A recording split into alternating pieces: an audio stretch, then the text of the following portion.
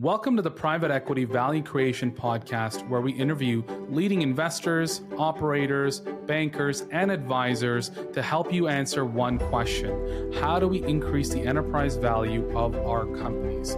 My name is Shiv Narayanan, and each episode I will dive deep with a guest to help you become a better value creator and capital allocator. So with that said, let's jump right in and let's get started with today's episode. My guest today is Krista Morgan, and she's the general partner at Stage Fund. And I really enjoyed this conversation with Krista because it's a topic that's near and dear to my heart.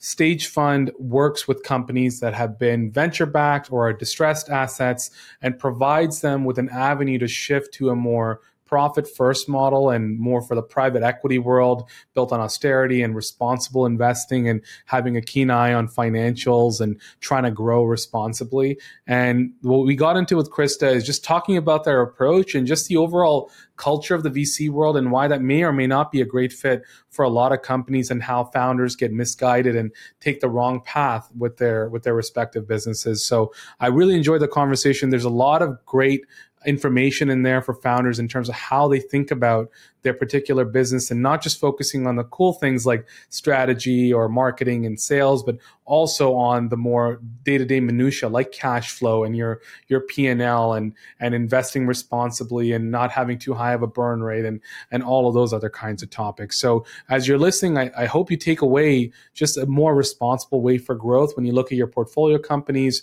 or your respective businesses. And as you're thinking about potentially making acquisitions, you deploy some of the strategies that Krista shares in terms of optimizing companies that maybe have gone too far on that VC curve and spending way more than they should be based on where their business is. So with that said, I'll leave you guys to it. Enjoy the episode.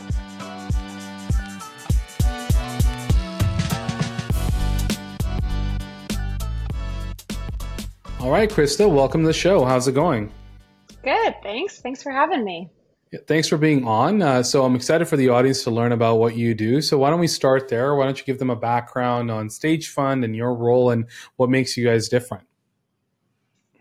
Sure. So I'm Krista Morgan. I'm a general partner at Stage.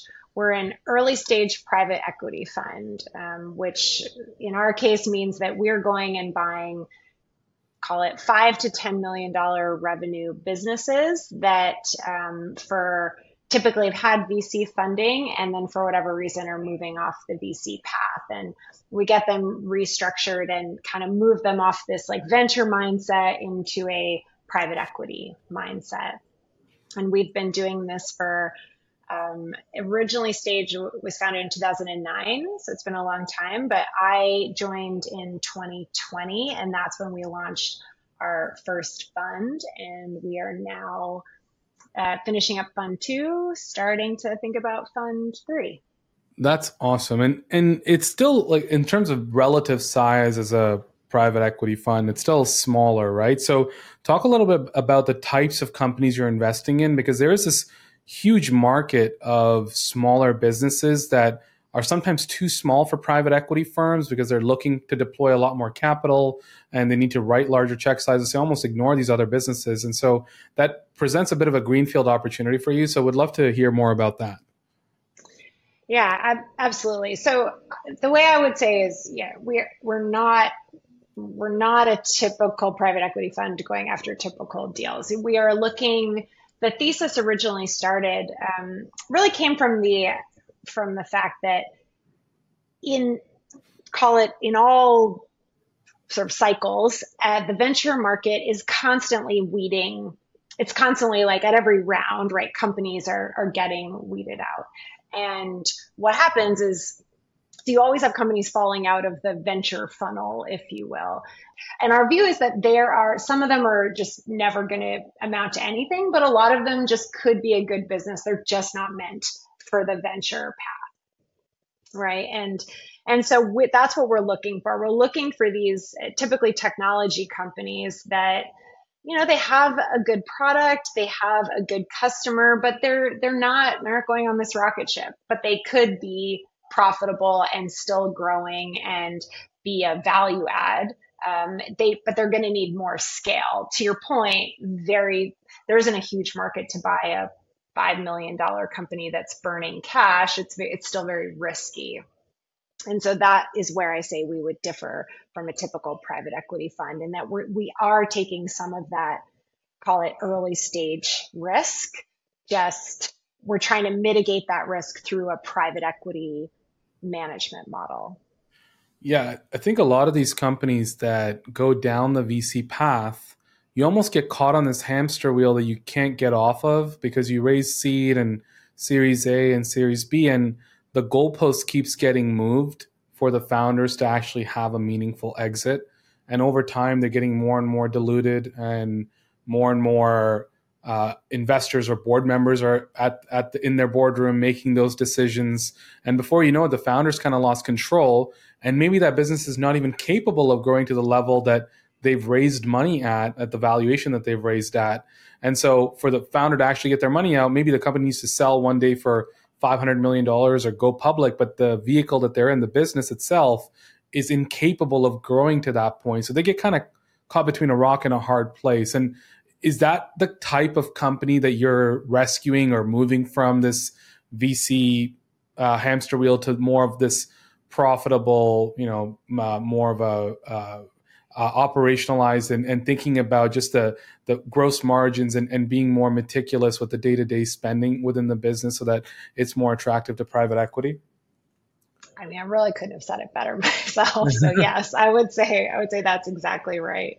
And I think what's really important about what you said is it is really hard. It is really hard for someone that's sitting with a VC cap table, VC investors, and call it VC expectations, to just say, okay, now I'm going to just cut my costs. I'm going to get profitable and I'm going to be sustainable. Because as a founder, frankly, both the founders and the investors are going, what am I doing here? Right? This isn't exciting for me. The VCs aren't excited about it and the founder's not excited, but it's very hard without a third party coming in and leading a transaction. How do you get out of that cap table? How do you get out of that? It's really just your corporate structure no longer matches the kind of, it's no longer incentivizing anyone on your cap table, basically. To actually, move the needle. So, and I have a friend like this, and without using names, that they've raised a bunch of venture capital. They're now diluted down to like 11%. The company has missed growth projections and revenue targets, but now he's in this position where his equity has vested. His comp that he's making at this company is significantly lower than what he would be making if he just took a job elsewhere. And so the incentives are mismatched. He's better off walking away, getting a full-time job, and letting the company figure its place out, versus staying in there and trying to ride it out until they figure it out, or the business kind of goes under, right? So help me understand, like, how does Stage come in? Because if you've raised money at a certain valuation and now your business is worth less than that, how does Stage then take over that cap table where it's attractive enough for the existing VC partners and the investors there? So two things. I would say, one, what we haven't talked about is debt. So over the past couple of years, as early stage venture money has risen, there's so much debt in the market as well, right? Revenue-based financing, you've got venture debt. So actually, a lot of the times we're coming in a situation where there's a lender. So this lender is looking at this going, and often I would say is very common for there to be, call it 5 million of debt on 5 million of revenue. And the lender's going, even if, how am I ever going to get this paid back? Forget the $30 million of preference that's sitting on there. So in these situations, we're coming in and saying, I guess, like, there's sort of the technical way we do it, but practically we're going, look, here's where you're at. How do we make sure that the debt can seed a path to getting taken care of?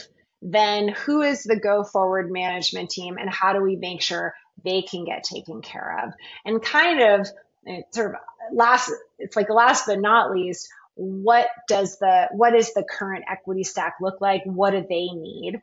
you'd be amazed. Like there are times that we offer rollover equity to prior investors and they just don't want it. They're like, look, my fund is closing. This is just sitting out there. I just want this to be done. Like, I just want to know that this is a zero so I can move on versus trying to give them, because often, like technically we're usually doing this through an asset purchase. So we're creating a new company and then figuring out how to migrate everything over. And then also there's often a lot of liabilities.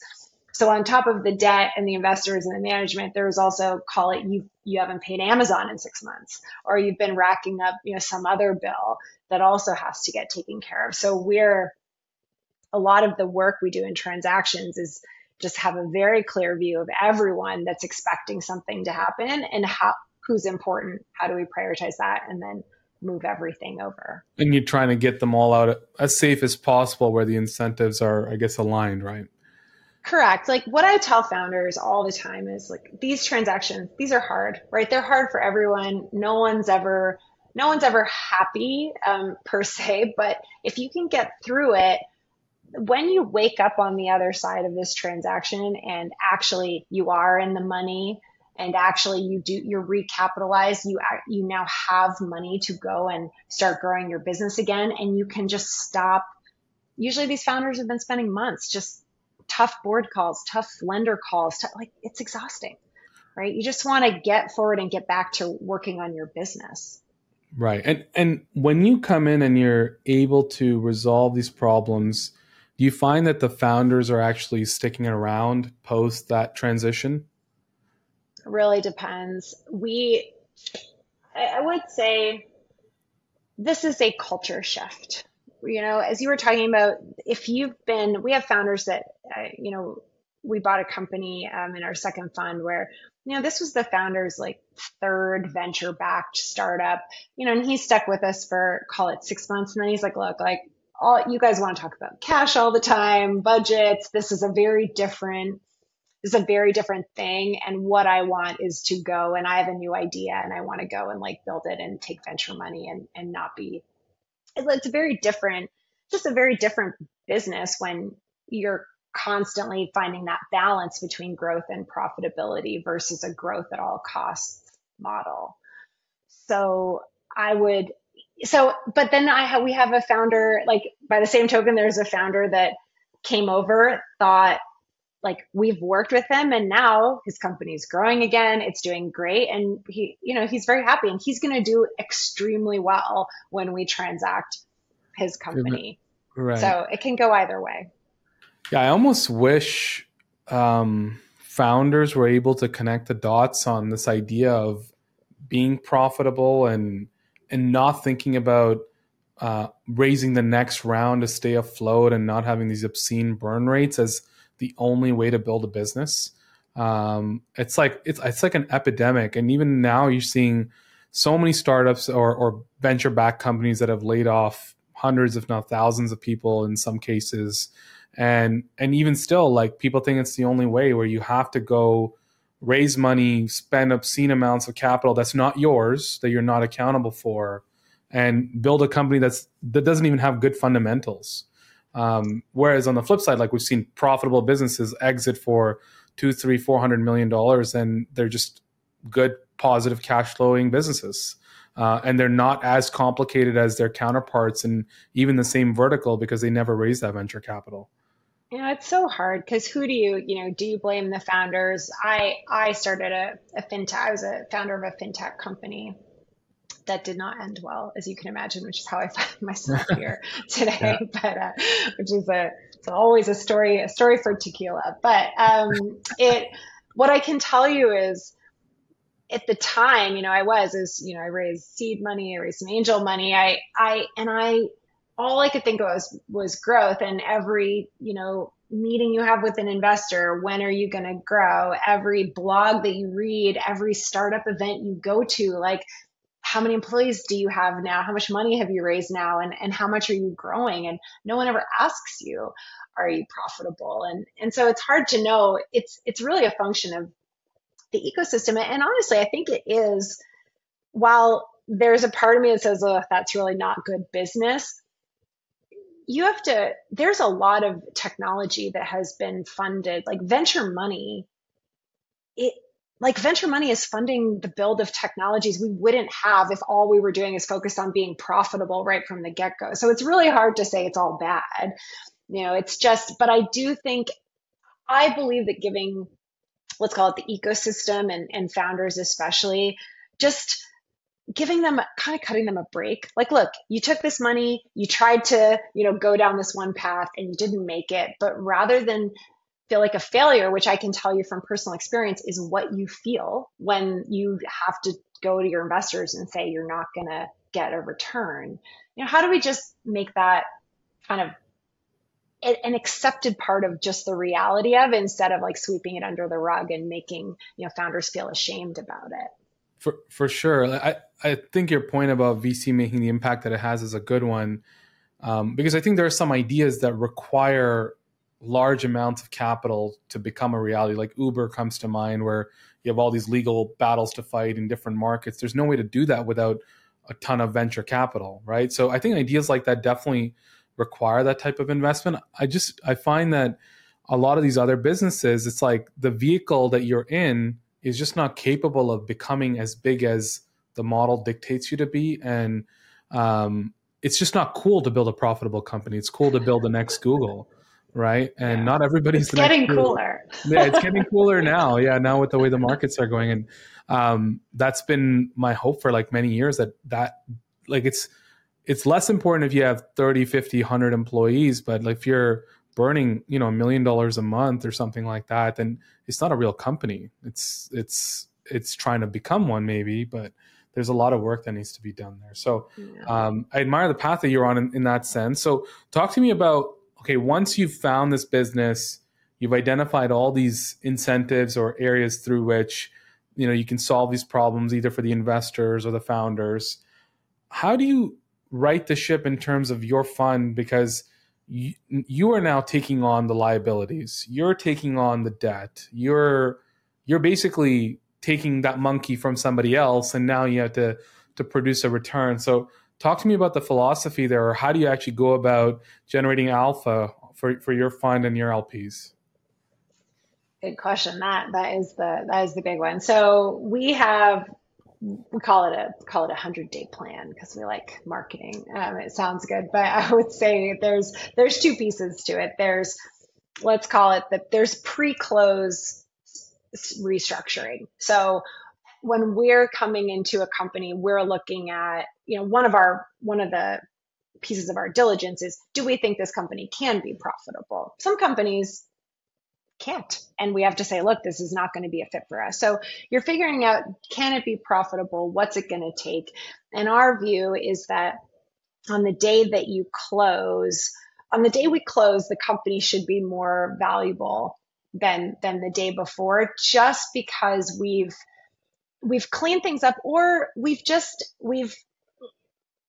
sort of told people what order things are going to happen in, right? Yes, you're going to get your payment, Amazon, but we're going to pay you this much money over the next 6 months. And, we have time to get that done while we're like building the business again.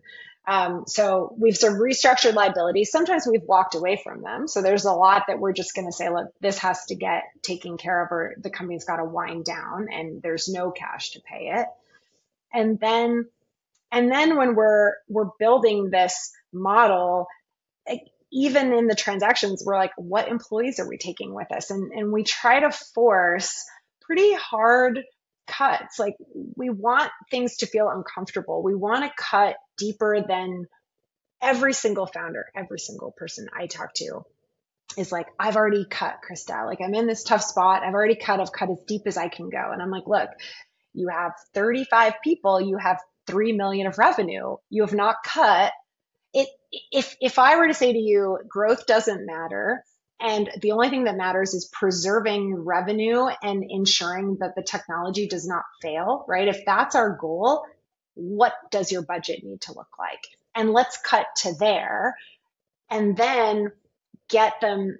We want the company to have 60 days post close to just get in the habit, right? Get in the habit of thinking about cash and not just paying bills as soon as they come in, and learning, like letting the team adjust to doing a lot more with less. And then at the end, we call it the 100-day plan, because we're saying at the end of 100 days, then we start to talk about, okay, let's think about investing. So now that we are stable, now that this business is really running lean and everyone is in that habit, then we think about investing. And in terms of alpha, a lot of it comes into I would say, like, if you take a high level, our strategy is, we're saying this company had, let's call it $30 million of capital invested. We're going to buy that capital at a discount. Typical deal is going to say, our overall buy price, our acquisition price is less than 2 times revenue. And then we get the company, ideally we get it growing, and then our capital goes in top of the preference stack, and if we can grow it, then we get multiple. So we look for both multiple expansion and call it sort of growing the revenue that multiple is based on. Yeah, you said a lot. You opened a lot of threads there, so let's go through that. Sorry. Well, it's good. It's a good answer. Yeah. So let's start with the deal flow side, which is, you got to find the right kind of business that has the right specific circumstances to even try to deploy this type of a strategy in the first place. So how does your deal flow work? Like, how are you going about finding these types of companies?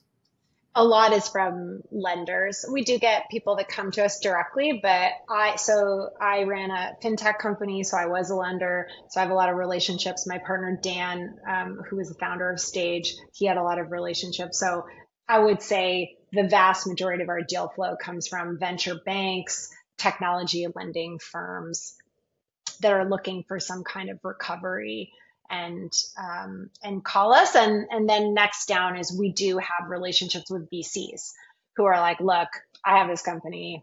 I need them to stop being my problem. Can you help me get this restructured?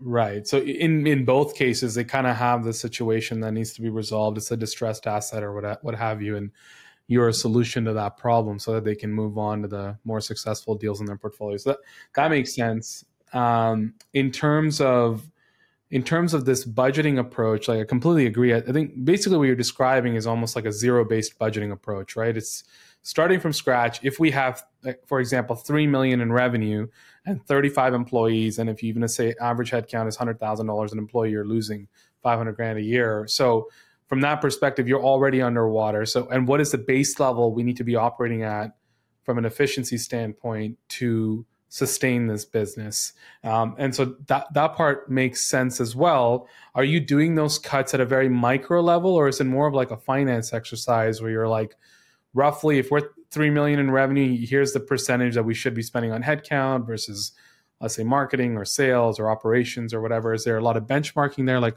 how are you going about figuring out the right amount in those areas? No, I think that's where the fact, these are small companies, and we all really understand early stage. Like, no one at the firm really comes out of private equity. We come from, hey, we operated technology companies. And so you're going in, and we're interviewing management, we're interviewing that VP level. We're really digging into, we're not buying companies with, not even usually 50 people.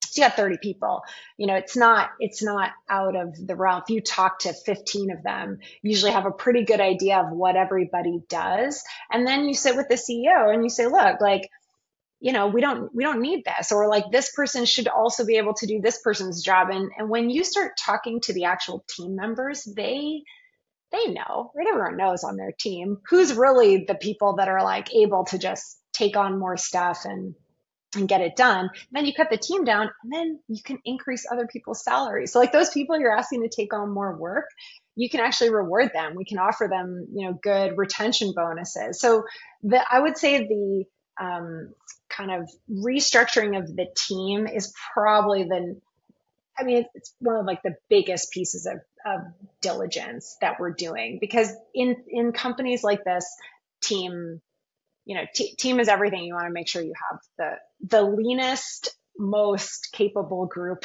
of people that you can. going required to forward. actually sustain the business. Yeah, I think Yeah. especially when you look at as line items, that's probably the biggest area of spend as well, right? Yeah, definitely. It's basically hosting and people. Right. And then how much work are you doing on, like, let's say you streamline the team, like how much work are you doing actually on the playbook that they use or how they think about go to market or product management to actually land more customers and grow revenue over time and things like that? A lot. So what we're trying to understand is like a big part of diligence is why are they in the situation that they are in? They were given all this money. If they have a good product and usually we look for some, call it like marquee customers that we can point to say this product has value and customers will buy it.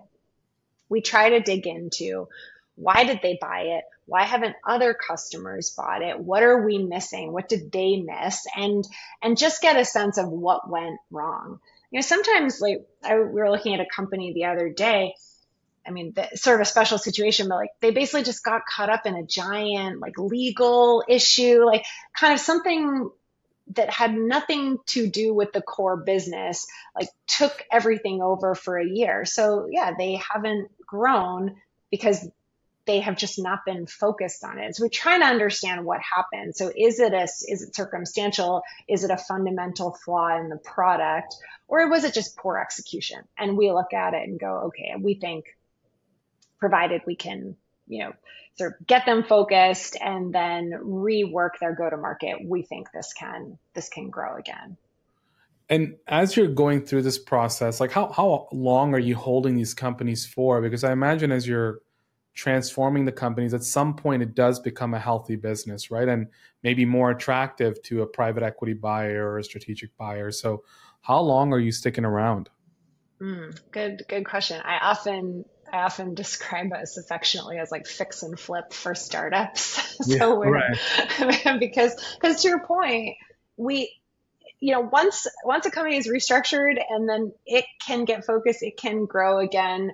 We're not the like it is that is what our expertise is, seeing value in something that other people can't see, kind of let's call it letting that value shine, and then sort of finding someone else that is going to take it and really scale. So our hold period, we say 2 to 4 years. I would say it, we're trying not to hold much more than 3 years. If we're still holding over 3 years, it's probably because the turnaround took longer. We had an assumption that didn't work out, and we've almost had to call it a second turnaround. Yeah. Or we also, so one thing we've done in our second fund twice now is we've found add-ons to portfolio companies. So that happens as well. So once we get something healthy, we might see another distressed asset that's related, and we bring it in to try to bump up organic, sort of like, give it an inorganic growth. Is your fund size big enough where like you're using add-ons as a core strategy, or is that more like an ad hoc basis? I would say it seeing what's happened in fund two, I don't want to say it's our core strategy, but I would say we are open to it. And as I think about fund three and structuring it, I'm going to be allocating, like, call it sort of allocating accordingly so that we do have the capital to do these roll ups. I mean, ideally they don't take, the nice thing is when you're doing a roll up, if the company we own is already profitable and we can bring something in, like, ideally it doesn't need that much more capital. So, we're not going out and buying, it's not like we're going and buying a, non-distressed asset and adding it in. We're still a value buyer even on that add-on. Even on the add-on piece. Yeah. Right. Does that complicate things when you're bolting it on to an existing distressed asset? Because now you got two things to figure out and two different companies with their own issues. Yeah. But I like a challenge. So sometimes, no, I would say ideally the company that we're bolting it onto is we've gotten it off the really, like, it's stable. And so we're bringing something in, and we're only kind of doing, call it one at a time. We're not, I am looking at a transaction now that would involve us buying like two new distressed assets and putting them together. I'll be honest with you. I'm both really excited as a deal junkie about like getting it done, but also a little nervous. Like that feels like a lot of work. Well, yeah, is that possible? Yeah, right. I hear you on that. Yeah. Yeah, and the larger private equity firms run this playbook, right? But it's a much larger scale. So I think the Correct. margin for error is almost, you have more margin for error when the deals are larger, I would think, than when the deals are smaller, or do you think it's the other way around? I think it's just different. You've got different risks. When the deal is small, the nice thing is that, I don't know, it's like you can really you can look at everything, you can get your hands around it and just say, okay, we're going to, make change very quickly. I think when the companies are bigger, the changes that you make have potentially like other unintended consequences that, are harder to see because there's just so much more going on. Yeah, that's actually a really good point. I actually think even tell me this, like as you're working with these smaller businesses, do you find that even some fundamental things like cash flow forecasting and having their financial statements in order and having like an operating model, maybe it feels like a lot of them would be missing some of those basic pieces that if you can bring in, it's pretty much easier to manage because now you have that visibility that the business didn't have before. Yeah, so that's something we haven't talked about. So we, as part of our firm, we actually take on we take on finance and accounting and HR is all handled by our team for specifically that reason, because we know that to really manage, I think to manage any company, you need to have an excellent grasp of the financials and you need to know that the data that you're getting is good. So we handle that internally. We run all our own reports. I'm not phoning the CEO to ask them for their financials. I phone my CFO to ask for the financials. And so because I think you're right. They just haven't been, that just has not been a part of their, like their culture, right? For better or for worse. Yeah, I think I don't know if it's an education gap or like a cultural thing where we think about growing companies, we think about the cool stuff like strategy or product or marketing and sales, but the more like pedantic stuff like accounting and finance and cash flow and things like that kind of get overlooked. So like on our side, for example, so we're a management consulting firm, fully bootstrapped, profitable from day one. And one thing that we always try to do is we try to only hire when we have 12 months of runway. That's like one example of how we make decisions. And we were talking about this week because we're thinking about adding some more team members to our team. And I was doing some cash flow forecasting and just out loud, I kind of blurred out, it's like in general, you're told it's like strategy, people, cash. That's like the scaling up model. It's like, what's the strategy? Who do you need? How much money do you need? But in this type of model, it's like your cash flow affects your strategy just as much as your strategy affects your cash. And I think that's one of the things that founders don't connect the dots on, right? Because that's not where their head is. But really keeping a track of like, how much cash is going in and out every month? Do we have that? Do we know how many invoices are due? When is our AR coming in? How much do we owe in terms of our AP and payables and all the like foreign exchange risk? Like little things like that can make such a big difference in your cash flow position. So if you're not really on top of that, that becomes a pretty easy way to come in and have a pretty good handle on the business. I think you're absolutely right. And we don't talk about it like that, although I think I might start because I like the way you're like the way I steal some of your management consulting speak. But that is in principle what we're saying is, look, this is how much money we have coming in. This is what it's costing us to bring in that money. And so this is what we have left. And, and what levers do we have? So, for example, we came in recently, we just said, look, we need to raise the price. And they're like, well, we have contracts with customers and we can't, customers will leave. And we're like, well, if we raise the price by 50% and we lose, 20% of our customers, like, and we know this is a really sticky product and we go to our customers and we're like, look, like, it's just, I said, right now this is a good business, but the unit economics are fundamentally unprofitable. So what are we all doing here? If your customers won't pay what it actually costs to run this product, then this is not a real business. And founders just they don't necessarily, think about that. They don't even, and so everything is about, if we want to spend more, where can this cash come from? Can we reduce costs? Can we increase revenue? Can we bring on new customers? But in some ways, bringing on new customers it's the last thing. First thing we're doing is saying, how do we make today's revenue more profitable?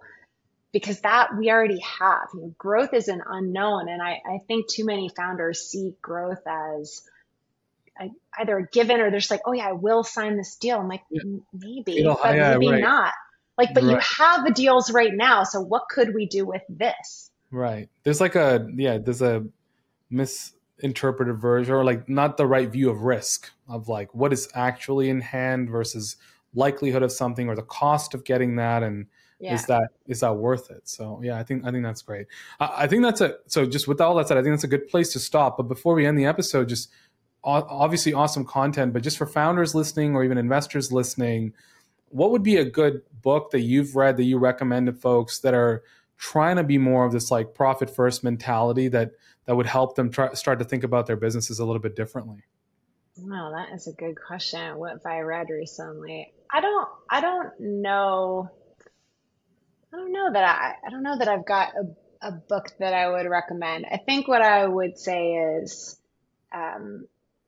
it is amazing, what you learn about your business when you really just dig into your, call it like 12-month P&L, like every line item, just opening it up. I mean, as a founder, I never did that. Not really, not in detail, and really asked myself, like, what revenue am I getting from every customer? What am I spending? What is every single thing I'm spending money on? And what could I do differently? And I think that exercise, if you're serious about profitability, that is like you and your P&L being at one. Basically, it's very basic, but it's something we don't do, and it changes everything. Yeah, I think that's great advice. I think especially for CEOs or founders and CEOs that think a big chunk of their job is things like strategy, culture, people, and all of those fun things. I think one big element of being in that CEO role is to think about finances and your P&L and your cash flow. And that's really the lifeblood that feeds everything else. So making sure that that's nailed down, I think that's really, really good advice. So with that said, thanks for doing this, Krista. If people want to learn more about what you're up to at Stage, how can they learn more about you? Just stagefund.com, and then I'm on LinkedIn. I'm easy to find. So, but I really appreciate you having me. This was awesome. Yeah, thanks for being on. I appreciate you doing this, and I know the audience will learn a ton from it. So really appreciate that. Thanks for listening to today's episode. Before you take off, just a few requests from our side. Number one, if you enjoyed today's content and want more of it, please subscribe to the podcast on your favorite podcatcher. Number two, if you are in the market for marketing strategy consulting services, due diligence services, or fractional CMO services, please visit our website at www.howtosas.com and schedule a consult today.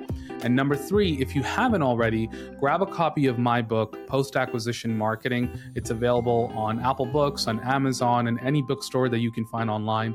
Get a copy because it walks through the framework that we take all of our clients through, and it'll definitely add value to your business. And that's it for today. We'll see you guys next time.